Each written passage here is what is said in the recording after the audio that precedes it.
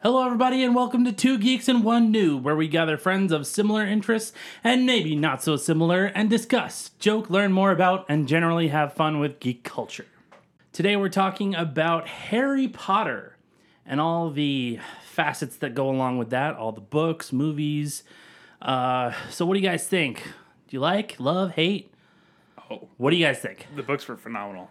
Like those and Lord of the Rings were books that, as a family, we would read. So just to clarify what I mean by our family would sit down and read them. We would unplug the TV, the phones, sit down. If it was later in the year, we'd light a fire. But sit down, and one of the four of us would read to the rest of the family. Awesome time. Great memories associated with it. Nice. Yeah, for me, I didn't get introduced to Harry Potter until much later when I got married, because my family was very much against it when I was growing up and all that. So, yeah, we watched it, and then, we've watched it a couple times since then. Like every year we watch it at least twice.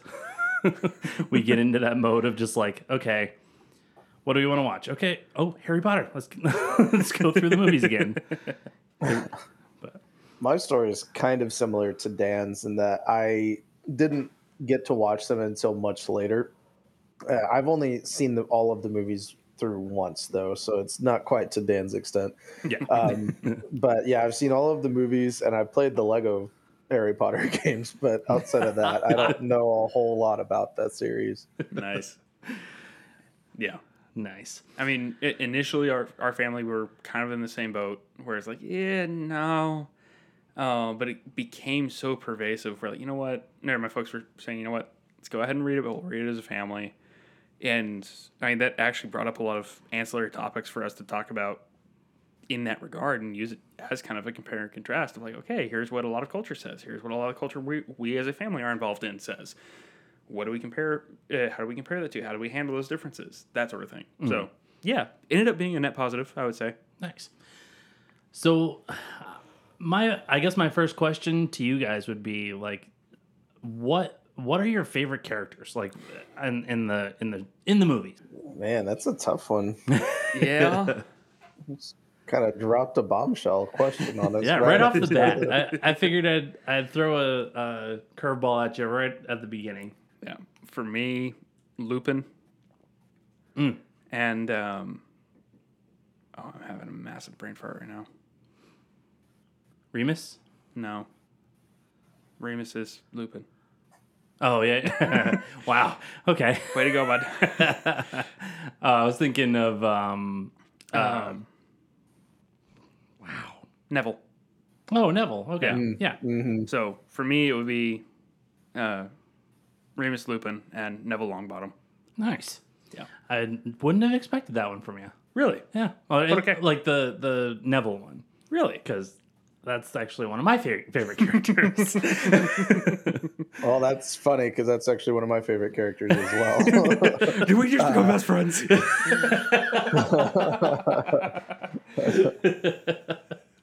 For me, like, I always enjoyed Neville's character, but at the end when he's like, we get to blow it up, go boom, I was like, okay, yep, nope, that seals it. He's great. Wait, was that Neville or was that... That was Seamus. That was Seamus. Seamus is the one that blows things... I thought Neville was part of that conversation too with the bridge at the big battle. He was on the bridge. Oh, you're right. Yeah. He was. Yeah, because he was the one that was. He almost fell down. You're right because he calls. Yep, and then it was McGonagall who was saying, "Hang on, you want us to do what?" Boom, yeah. Seamus. Boom. Like one of the few times that she is very much just breaking all bearing and saying, nope, get it done. Forget formalities, just do it. Yeah. And I love that part in the movie, too, where McGonagall is, like, doing the spell to get the army, the statue army, and she's like, I've always wanted to try this. Or try that spell, yeah. That and also just gotta go with the sheer mama bear. Oh, Miss Yeah. Weasley, especially in the 8th movie. Yep. Oh, yes. All right. So bringing it back to number one, like the first movie. Like, what are your guys' favorite moments from that movie? And like, we don't have to go through like all 8 movies of what's your favorite moment, but like to start it off, I mean, the first movie, it has its moments, and we gotta at least say something about that one, you know? I mean, I feel like it does a really good job of really getting your attention as the series is getting ready to start, and letting you know, like, these are at least some of the characters you're going to be seeing throughout this adventure. And, like, they do such a good job of getting you attached to those characters quickly, I Oh, think. Yeah. And just the build up and everything. Like, I will say that it's been a very long time since I've seen the first movie, well over a decade. So I don't remember a whole lot about it, admittedly, but that's one thing that stood out to me for sure, is just how well they get you attached to those characters and how quickly they do so. Yeah, especially someone like Hagrid, where he right off the bat is very protective and very much like almost like a father figure to him, or at least a big brother type. And it just like, yeah, all right, I like this guy. But yeah, I mean, like the first movie, like you said, it sets it up very well. I'll admit my first impression of a movie of that movie, I wasn't a huge fan of it because I didn't start watching it until like 6 or 7 came out. So I was kind of watching 6 or 7 at first, and then I went back and watched them so I could understand what was going on. Yeah. So kind of going from 6 or 7 and then going back to 1, I was like, oh, okay. Like these are very different kind of movies. Yeah. But still Yeah. very enjoyable. One thing I will say for the first film, the first couple films, Chris Columbus was the perfect choice for it, especially for the tone that they were trying to capture and keeping the same tone as the books. Oh yeah. Because, very well, pointedly, the books are written from kind of this the narrative perspective. They continually capture this sense of childlike wonder. And Chris Columbus, if you're unfamiliar with the first Harry Potter films, the other film that almost everyone will know universally by Chris Columbus is Home Alone. Oh yeah. I mean, that is his style. Is how do I tell this from the eyes of a child? And now that I think of it, the feel of those movies is very similar with especially with like the music and stuff. Oh yeah, Very much that it's Christmas creepy. yeah, exactly. But and with music especially on that one, they captured the tone of the books perfectly. They left out a lot that I wish they didn't. Like I still miss Peevy not being in the movies. Peevy would have been awesome. Yeah. He would have been annoying as crap because that's how he was in the books, but he would have been awesome. I feel like I remember you telling me about that character before because, like I said, I've never read the book. So. Peeves, not Peevy. Sorry. Okay. Yeah. He's Peevy is a type of amp, guitar amp. Nice. But anyway, who knows? Maybe they got that from that. But anyway. But for him to direct the first couple films, nails it on the head because you capture that innocence and wonder that comes from the first couple of books, where it's like, hang on, this whole new world that I've been completely hidden from for years, that I'm practically royalty in. I'm practically a celebrity in. Yeah. This is all new to me, and you're coming into it with these eyes of knowing what else is out there, and you're coming into it with this fresh sense of this is new. I can have this new start. I can do whatever I want. I can make myself whoever I want to be, and I already have this legacy that sucks, but wow, I'm someone else entirely. Yeah. To be able to capture that in tone was awesome, and I think Chris Columbus was absolutely the perfect person to do that. Yeah, I could definitely see that. But I think the real magic that comes through the first couple of films, though, is if you rewatch the series in order.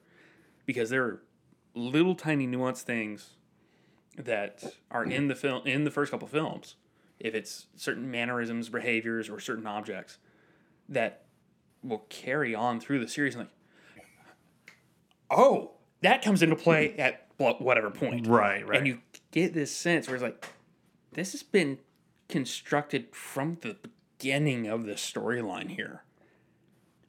Like, I know a lot of fans know the story, but love that it happened. So when they were filming the first movie, J.K. Rowling was part of the process, as she was, I think, with all 8 of the core films. Mm-hmm. Alan Rickman, the gentleman who played Snape. Yep. God rest him. So the gentleman who played Snape goes to J.K. Rowling and says, okay, what is it about my character? I'm trying to get in his head. And at this point, she had plotted out the major story points of the entire series. Mm-hmm. She goes to Rickman and tells him. And continually throughout filming of the rest of the series, the director, Chris Columbus, or whoever else, and to the diehard fans, I do apologize. I don't remember the other directors off the top of my head right now. But throughout the series, they'd give him acting direction and he would fall back on it. Like, no, we're not doing it that way. Well, why not? Ask Joe. And it was just a secret between the two of them until the last movie. And then it just kind of clicks. And you're like, hey, oh. And every reaction just falls into place. Yeah. I have to say one thing that kind of, along those lines, it almost confuses me still of the whole storyline of Snape. Because, excuse me, like, I can see kind of those things that you're saying through all the other movies up until he dies of like, yeah, no, he's doing this because of being slighted, of being rejected, of being, in love with Lily and stuff like that. But then there's just this one part, like this one section of it that it just doesn't click for me what actually it means. Like the whole idea of him having the deer Patronus and Harry Potter having the deer Patronus or the stag Patronus. Right. So like it confuses me because it almost seems like they're saying that it's actually Snape is his father or something like that, but it's not.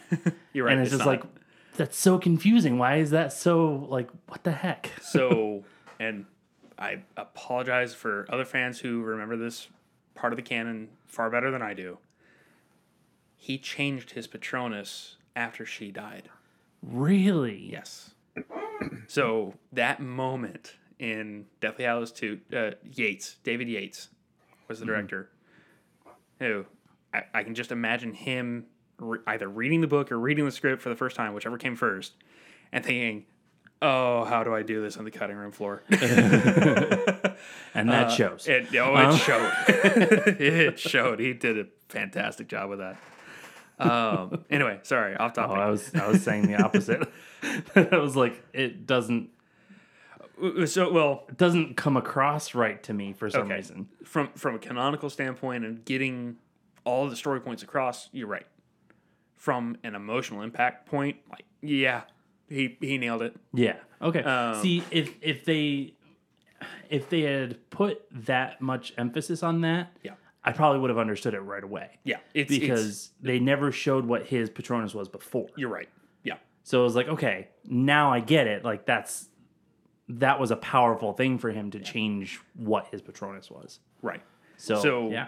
Okay. Now I get it. I think they did it as well as they could have without having done what you're suggesting, which I don't recall them actually ever pointing it out.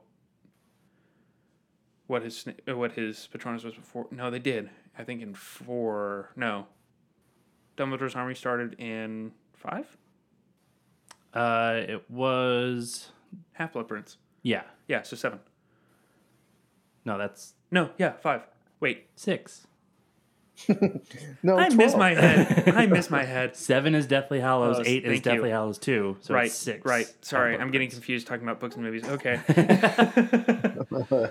Good grief. I had a Monty Python moment there. No, it's 1. No, it's 5. No, it's 4. Yes, thank you. In 6. Good grief. So I think they do point it out in 6, but the way they portray it in the film, you have this flashback where Snape is giving this chain of memories to Harry as he is dying. And one of the last memories he gives, it's back to back. It's him clutching Lily after Voldemort's killed her, with Harry looking on, wondering what the crap just happened. Yeah. And well, as best as a child can, an infant can convey that look. Yeah. But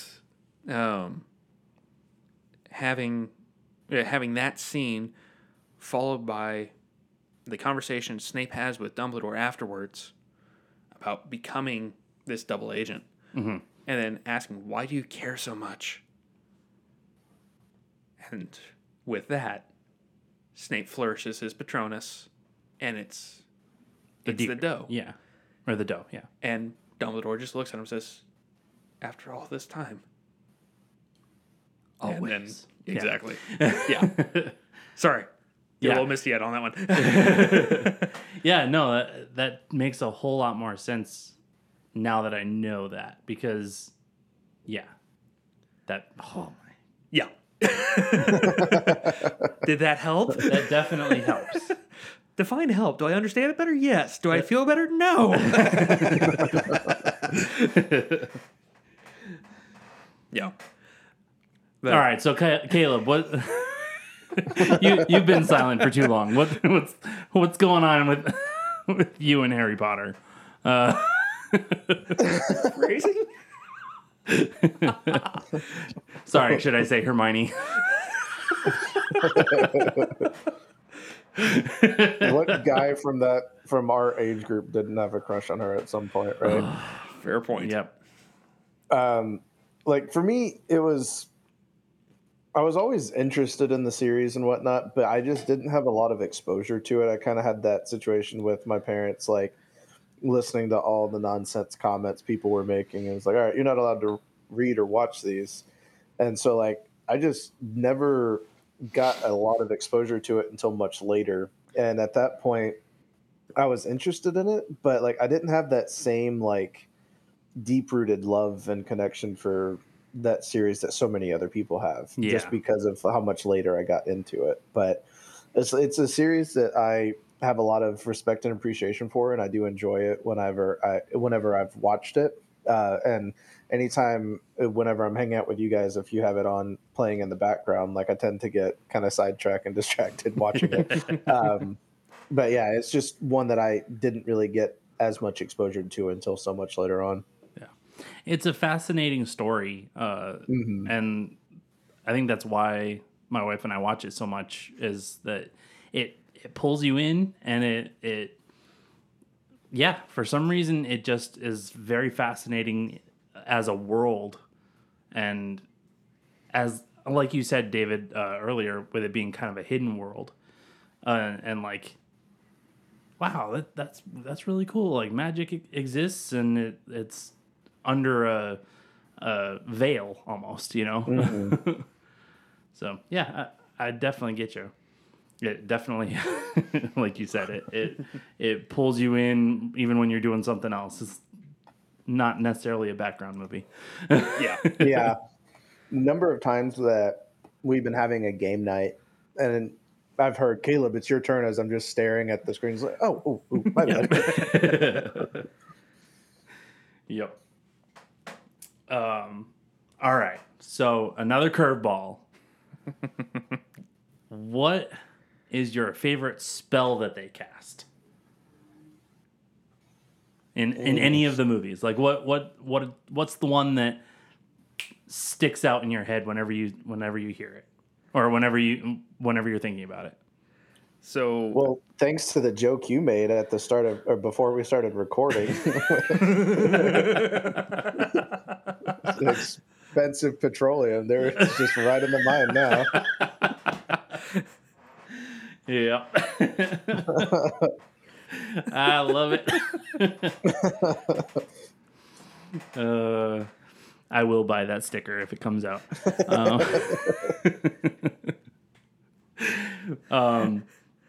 Yeah. What about you, David? As far as coolest one, especially for effect, and yes, macabre, Sectum Sempra for enemies. Oh yeah. Because that's Yep. like it's death by 1,000 cuts instantly. Yeah. Yeah.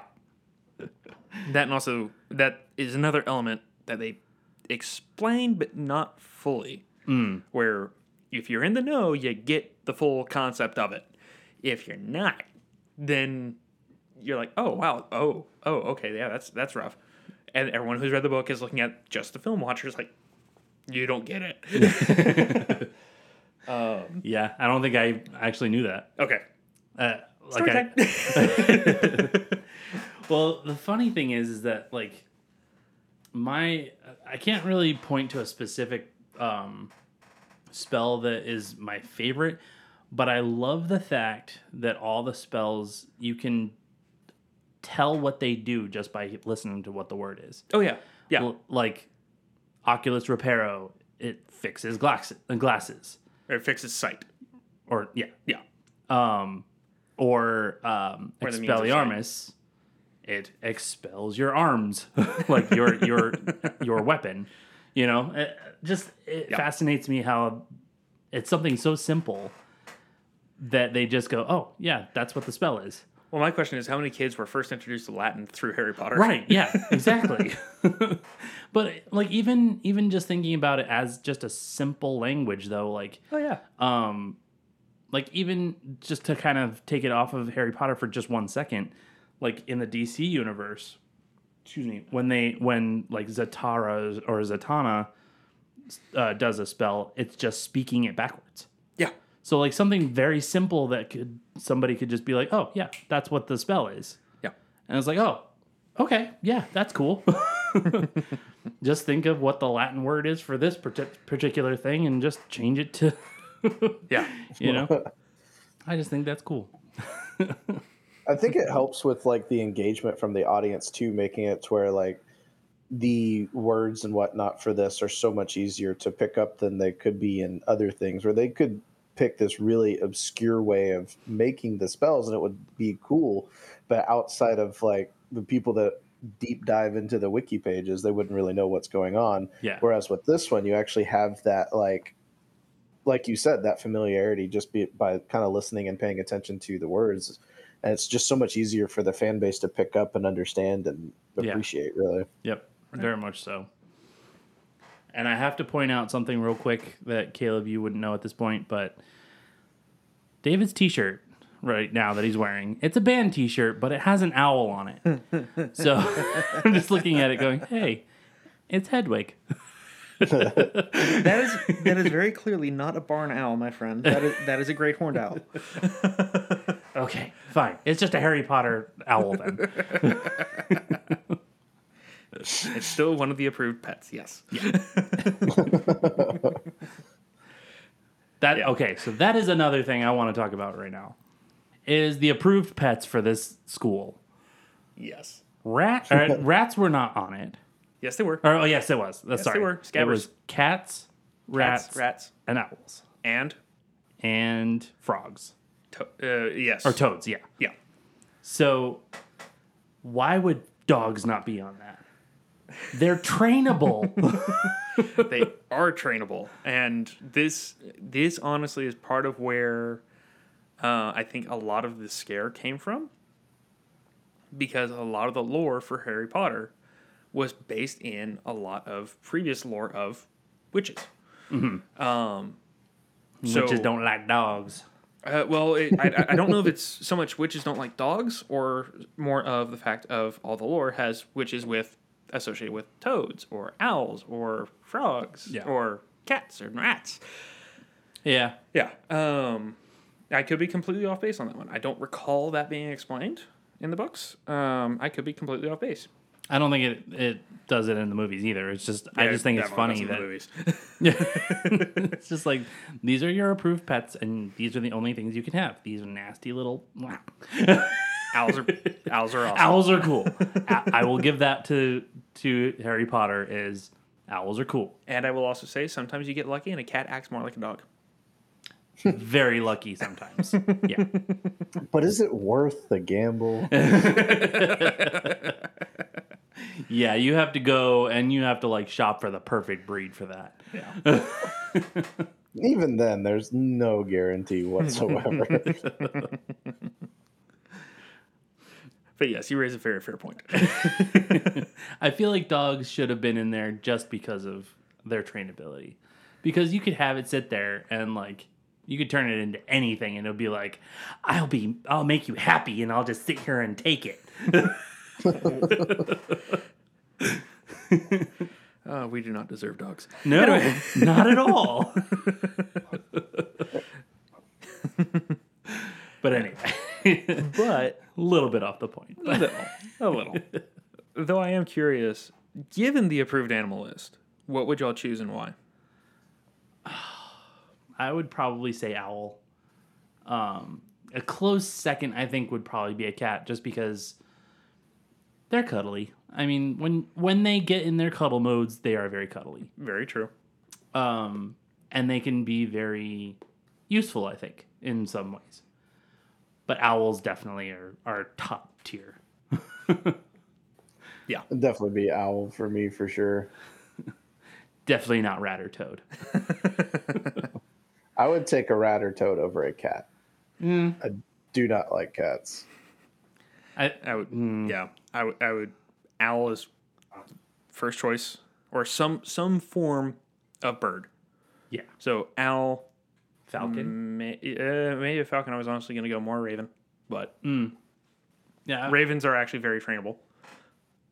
Yeah. See, whenever I think of... Oh, never mind. I won't go down that road. But actually, I would say a close second for me would be a rat.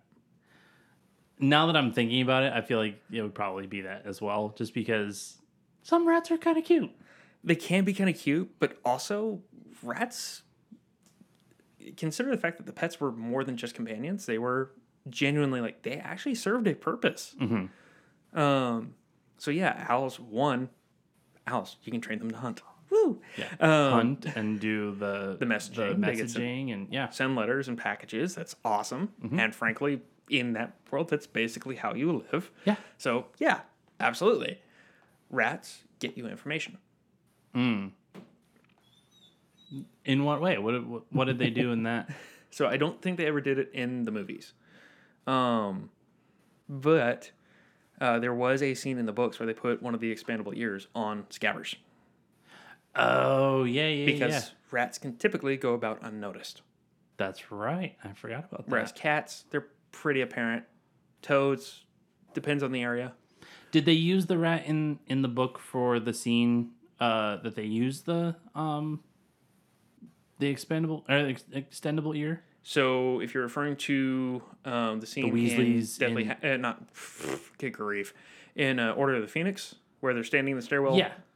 floating it down the stairwell. Yeah. No, Okay, so they did that in the book though. correct. Okay. Yeah, cool. I think there were other means that you could as well, where basically you're using the rat as basically a bug. Mm-hmm. But Yeah, because you could polymorph it pretty much. yeah, it's scary useful. But yeah. Plus, you could have it perched on your shoulder and act like a parrot. Right? Stinking cool owls. Pirate. Why the heck aren't owls actual like pets? Actually, if you have a large enough bin, you can actually adopt one, but you have to go through through an apprenticeship with a registered falconer. At least in our area. Yeah. Because, I mean, no, I've not done any research into this for falconry. No, none. You would be one I would see doing falconry. Yeah. Oh, 100%. Like, not even remotely surprised that you would know this information. Has to be a 10 by 10 by 8 space, plenty of like a mental room. activity. Yes. That's a giant room Yes. for a bird. Yes. And actually, some municipalities actually require insurance as well Well, yeah. for the bird. Not you. Yeah, I'm sure. I'm sure. Yeah. But Like, actually, because of it, it helps. why a lot are of you the so ecologies. surprised at the space needed, Dan? Do you think us poor people are out there training falcons for giggles? Like, Well, I'm just saying that, like, most birds can survive in, like, a, really small cage as long as you let Small them birds. out. Yeah. Small birds. We're talking about birds of prey now. No, like, yeah, like falcon is. We're also a real getting very off different topic. bird. we are very off topic. I mean, it's semi in line with topic. Yeah. I mean, yeah. I mean, think about it. Once you get out of one of the academies, or one of the schools, and you're on your own, if you need to train or if you need to get food, Use magic. Oh, sorry. use What? magic or just train your freaking owl. Yeah. Yeah. Yep. So It's a good viable yeah, way of getting food. yeah. Yeah, okay. So Harry Potter.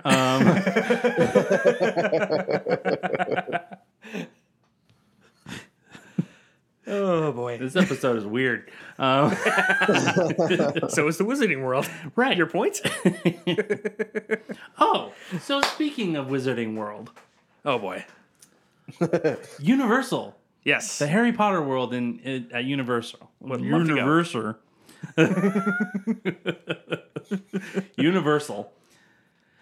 So I went there last September, and it was amazing. Like, if you've ever been to anywhere that just, like, builds a world for you, it's just cool. It's just amazing. Like, they have Diagon Alley, they have Nocturne About to say. Alley. Yeah. I was about to say. Nocturnally. Do they have Diagon Alley and Diagonally? Yeah. They have both. Okay. Which diagonally was Nocturne Alley. Yes. But yeah, I mean, they had so much detail there, though. Like, you felt like you were in the movie. That's awesome. It was That's amazing. something that Disney has done really well with, is just the world building at the parks, because it's the same thing with the parks and the building that they've done, like with referring back to like Galaxy's Edge, for example, just the effort and the attention to detail that they put in with those parks and the things that they really do trying to build that environment, making it to where it's just this, you're completely immersed in the world. yeah. And that's something that they've always done a really good job with in regards to that stuff. Yeah, definitely. Yeah, I mean, with the Harry Potter world, with Galaxy's Edge, with even like the King Kong thing, it was very similar. But going back to Harry Potter, I'm sorry. Well, that still ties into the Harry Potter conversation, because we had already talked about how this universe does such a good job of just capturing your attention. Oh, yeah. And they were able to show how true that is with that park and what they did with that, bringing it in and making it to where you were immediately immersed into that as well. And like they obviously put in the work to make it what it is. Yeah. But it's just this universe that captures you. Yeah. And that really shows with how successful that park has been. I mean, it was one of those that almost immediately got people's attention because of how popular Harry Potter is. Yeah. Oh, yeah.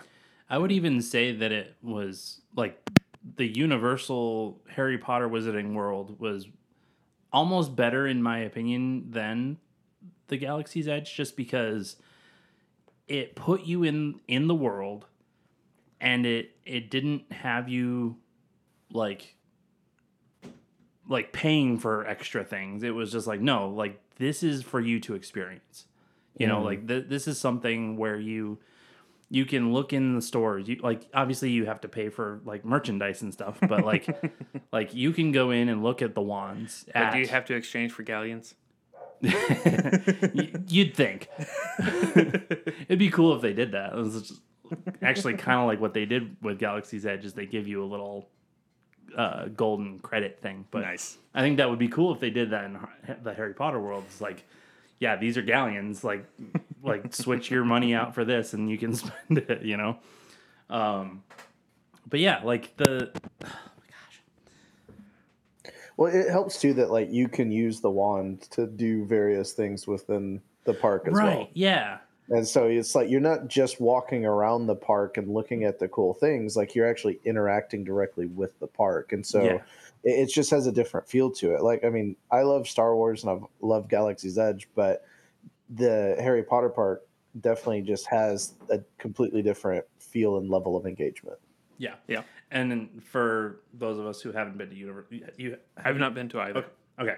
So what he's talking about is like they have, like if you buy a wand and you stand in certain spots and you do specific Gestures, flourishes and stuff like that, parts of the stores and stuff interact with that. Oh, that's so like awesome. There's one part where like you're standing in front of the clothing store and you do a particular flourish, and measuring tape will come down and come down and go back up and stuff like that. It's just, and there's many different things throughout the park that does that. It's so cool.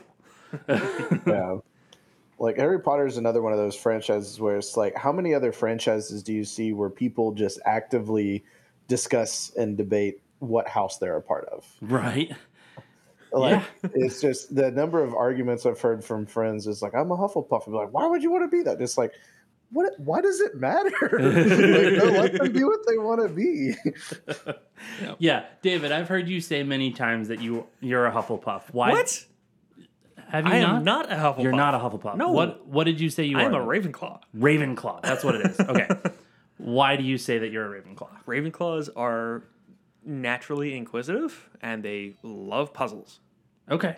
So any challenge, anything that gets them their faculties occupied, that's something they are drawn to. Okay. So yeah. Cool. Caleb, what have you done yours and seen what you are? No, I have not. I've been told by several friends I needed to get on that, and if they listen to this, they're going to be real disappointed. All right, so then I'm gonna say that I think you're Slytherin. Based on what I understand, yeah. I could see it. I think you're. Yeah, if I had to guess, I'd say you're somewhere between a Slytherin and a Gryffindor. Yeah, I'd say that as well. Like you could pick either. Yeah, because you are very loyal to your friends, and you want to do the right thing, almost to the point where it's inhibiting you sometimes. However, if you know you need to get something done and it is the right thing to do, you're going to do it, even if you have to employ some means that are definitely. I'm trying to think how to phrase this so it's questionable. I'm not going to say questionable because they're always on board. It's just maybe not what the person wanting you to do the thing is asking you to do.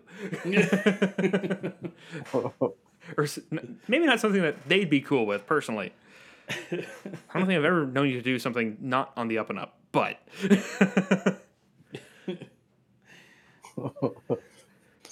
yeah, just I again with my limited knowledge and what I understand, yeah, that sounds pretty accurate for me personally. All right, I'm curious what you say about me then, because like I could probably see myself as either a Hufflepuff or a Gryffindor. I was actually about to say the same. Yeah. Yeah. Yeah. Because you are very kind of laissez-faire. And very... For layman, what does that mean? kind of like, okay, just go with the flow is what it is. Type of personality. However, you as well, you are fiercely loyal. I've seen you stand up to many people in defense of someone else, and Mostly movies. it is fair. Fair.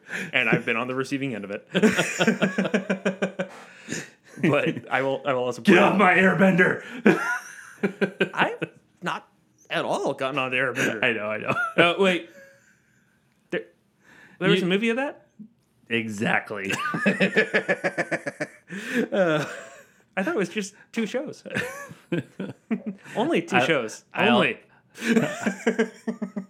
I do have to say that I love how I just said, get off my airbender, and that sounds like get off my butt. But anyway.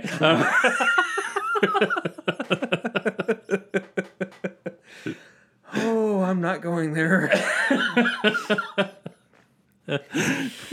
Anyway, sorry. Harry Potter.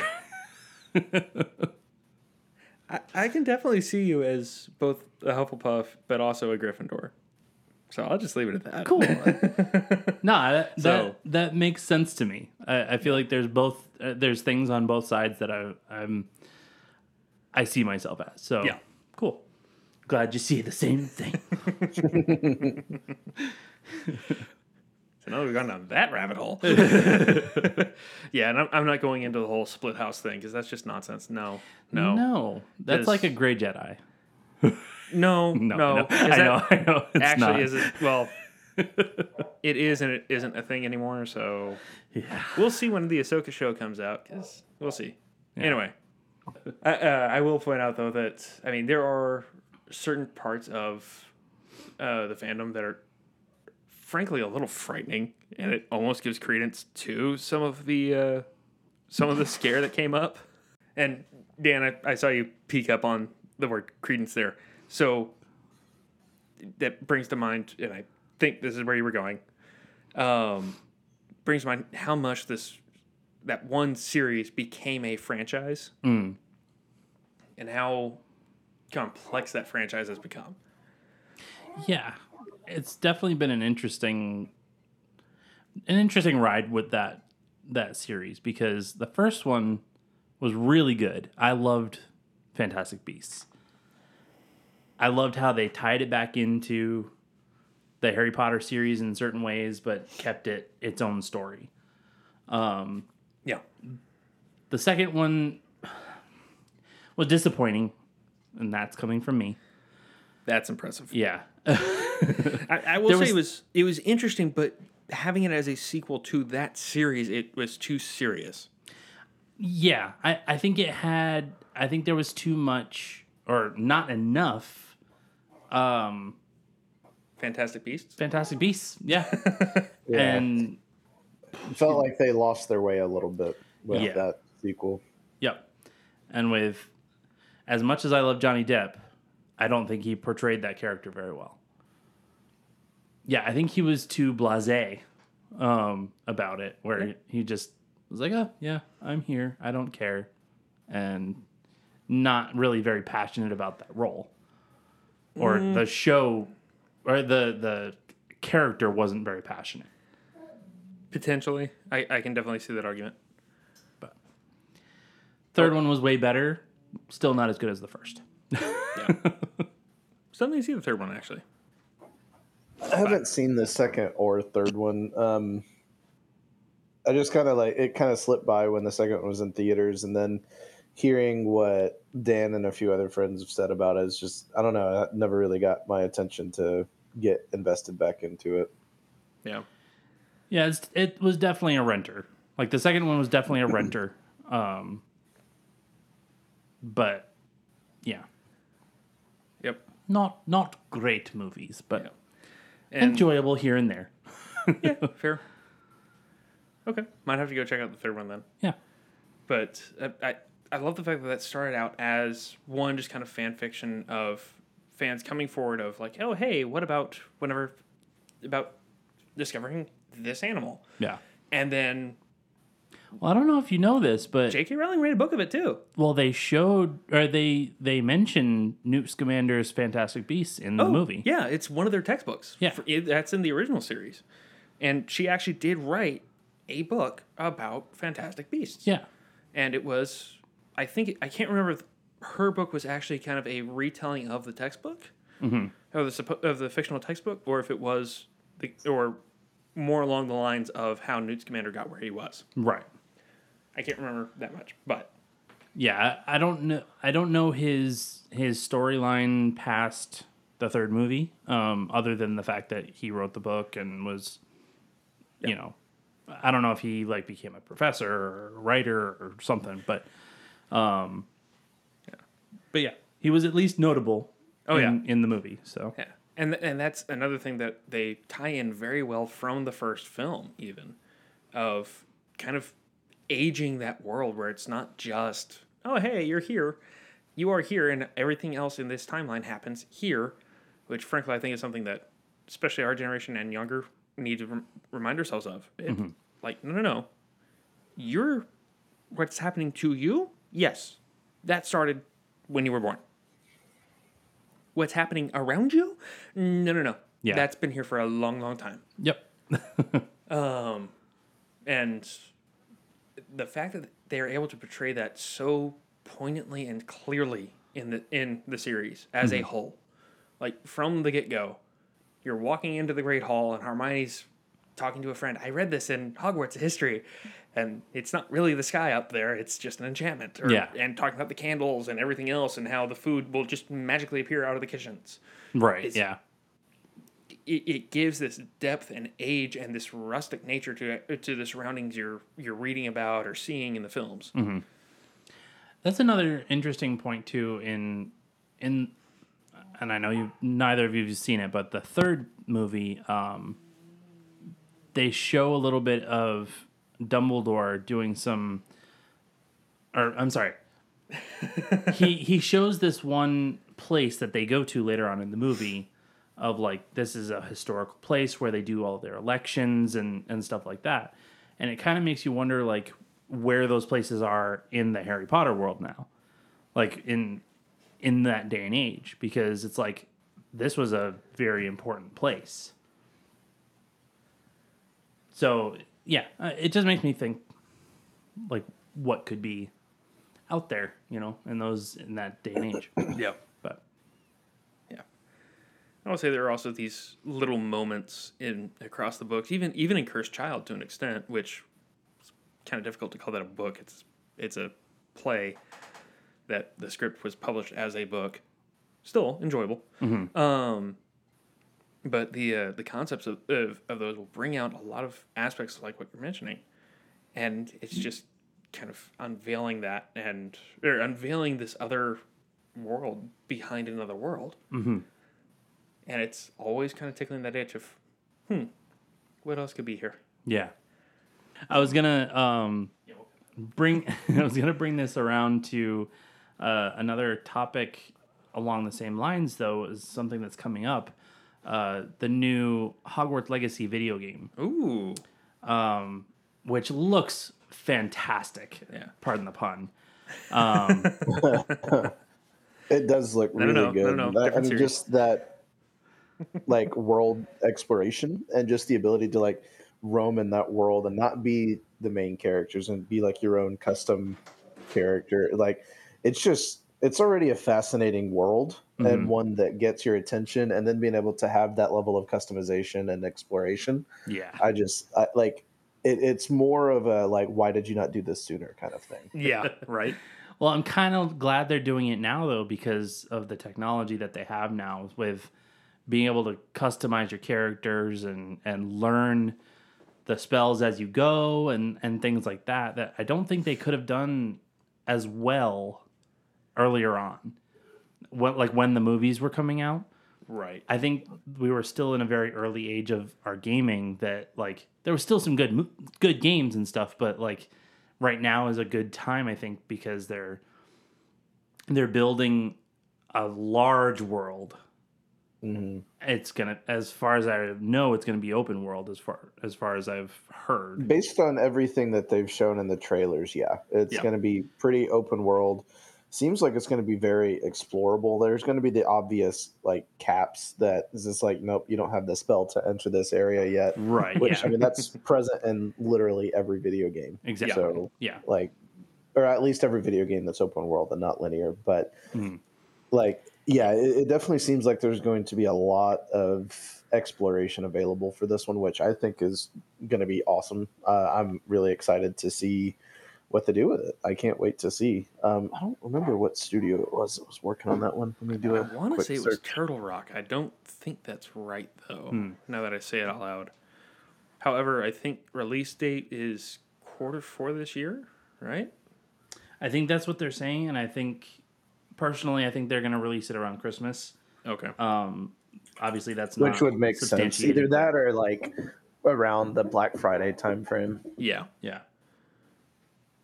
So who It knows is- what they're getting for Christmas? It is saying December 2022. So Ooh, they narrowed it down. they narrowed it down a little bit. Well, Take it. is it December 31st, 2022? Because that's a placeholder. Shush. Looks like Avalanche Software. is Avalanche. the- Okay. Yeah. Okay. Cool. Okay, so the folks who did the Arkham games. Is it I think so. Avalanche? Yeah. No, that was Rocksteady.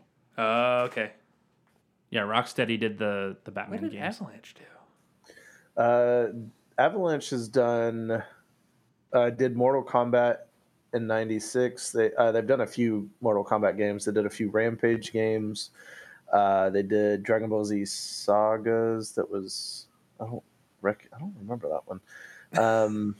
They did a Toy Story game, Cars game, and they did Disney Infinity, which I'm not familiar with that one either. But That's the That's the one where you get all like the little mini figures. yeah, and- that's the merchandising one. yeah. But yeah, they did a bunch of Disney games. Okay. yeah. So it sounds Okay. it sounds like a group that has a pretty high pedigree with licensed material, Yeah. or at least a strong association with it. But Yeah. I'm thrilled to see what they can do with it. And like y'all both mentioned, this is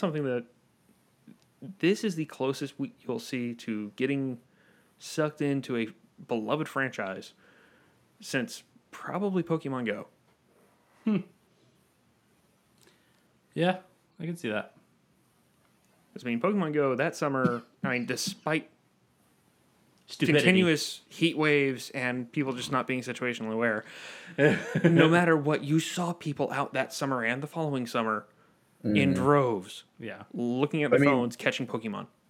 That game still crossed the $1 billion mark during a pandemic. That says a lot to like that love of that franchise from the fans. So that's like, and I think that this studio is going to do a good job based on everything we've seen so far. Like obviously, like once we actually get our hands on, it'll be like that'll be the real test to see like if it gets repetitive in the gameplay and whatnot after. Yeah. If the mechanics but- can translate the feel of the world from what we all read and watched growing up into the game to the point of I'm doing this. Yeah. Yeah. All right. So what I think we're gonna close out, but I wanted to ask one more question of what is one thing that you are looking forward to of that game? Like what you hope is gonna be in it. Not exactly what you're looking forward to, but what you hope I don't know is. if I have anything that I'm specifically hoping will be in the game as much as just being excited to have the exploration.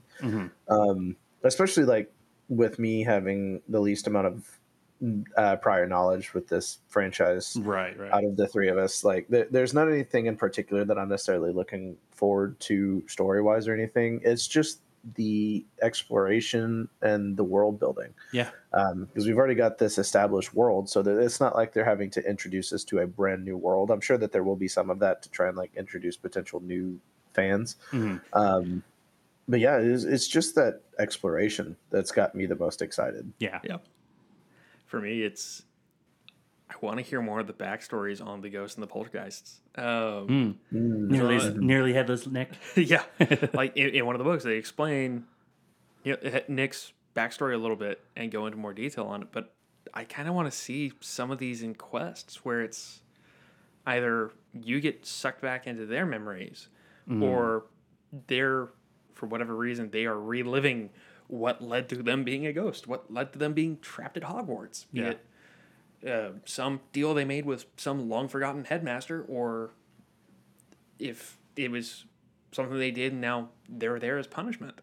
So whatever the case may be, I would love to see those stories come out where it's like, now you're building even more depth in history into this. Yeah. Awesome. Yeah.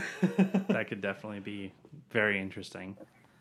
A slight add-on to my answer with this question is, what I would love to see them do is not rely heavily on established characters. Oh, yeah. I want to see them bring in some new characters, either potentially like a completely new timeline, or do kind of like that Lord of the Rings RPG where it's like it's during the same timeline, but it's kind of like a tertiary story where it's happening in the background, and these characters are involved in some key moments, but they were quote unquote nameless characters during that time frame, kind of thing.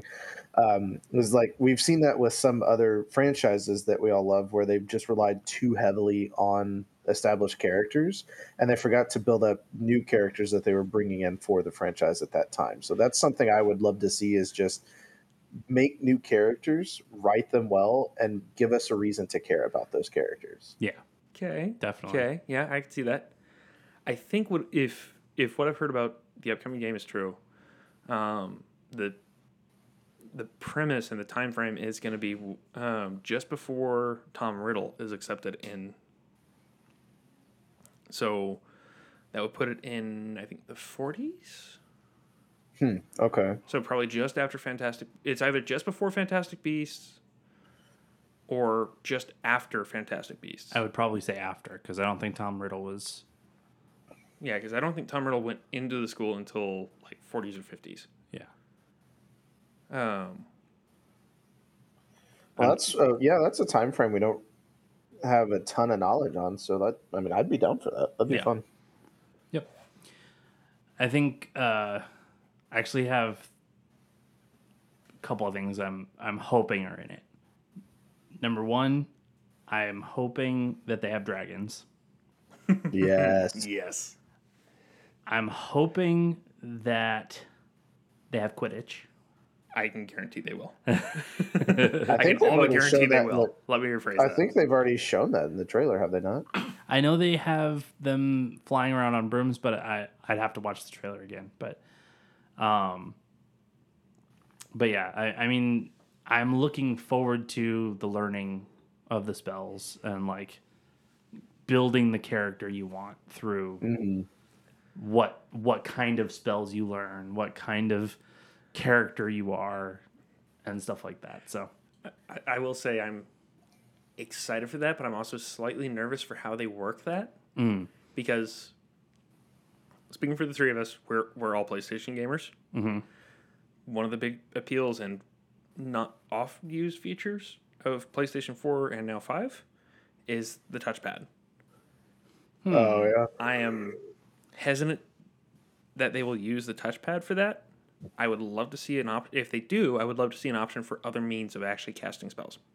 yeah, like definitely using different gestures and stuff for different spells, and then using buttons for other spells. I think would be very different ways of doing it. So like quick spells would be mapped to your ABXY or WoW. X, square, triangle, and circle. Yes, thank you. Good grief. Anyway. Yeah. But we all understood what you meant. Yes. We're all gamers here. Kind of quick key it to those. Kind of quick kind of quick key some of the spells to those 4 key buttons. But then if you actually have to do like a particular flourish of your controller, or if they do it sort of old PS2 game where you're the you're a kami, and you're okami, where you're basically painting the gesture onto the screen in a kind of a freeze frame of what's going on in that exact moment. Yeah, I think they do that with Infamous as well. Yeah, they did. Yeah, so something akin to that. I think that would be a good way to do it. It will interrupt a little bit of flow, though. Yeah. Either way, it's something where I could see them. I think that really is going to be kind of the make or break deal for the game. Yeah. So if they handle that right, it's going to be what we hope for. Yeah. I can definitely see that. And with I already know that I'm going to spend far too much time on the customization screen. Agreed. Yup. It's like, nope, his nose is too fat. I gotta make it a little thinner. Then you Just the accidentally bridge, though. bump the wrong button on the scale and everything gets thrown off. No, we're going to start over. Then it's like, ooh, I get to start over. Hence why I've never Been here finished a for Fallout game. 4 hours.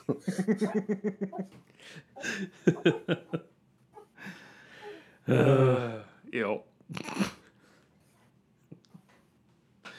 All right, I think we fairly well covered what we set out to talk about.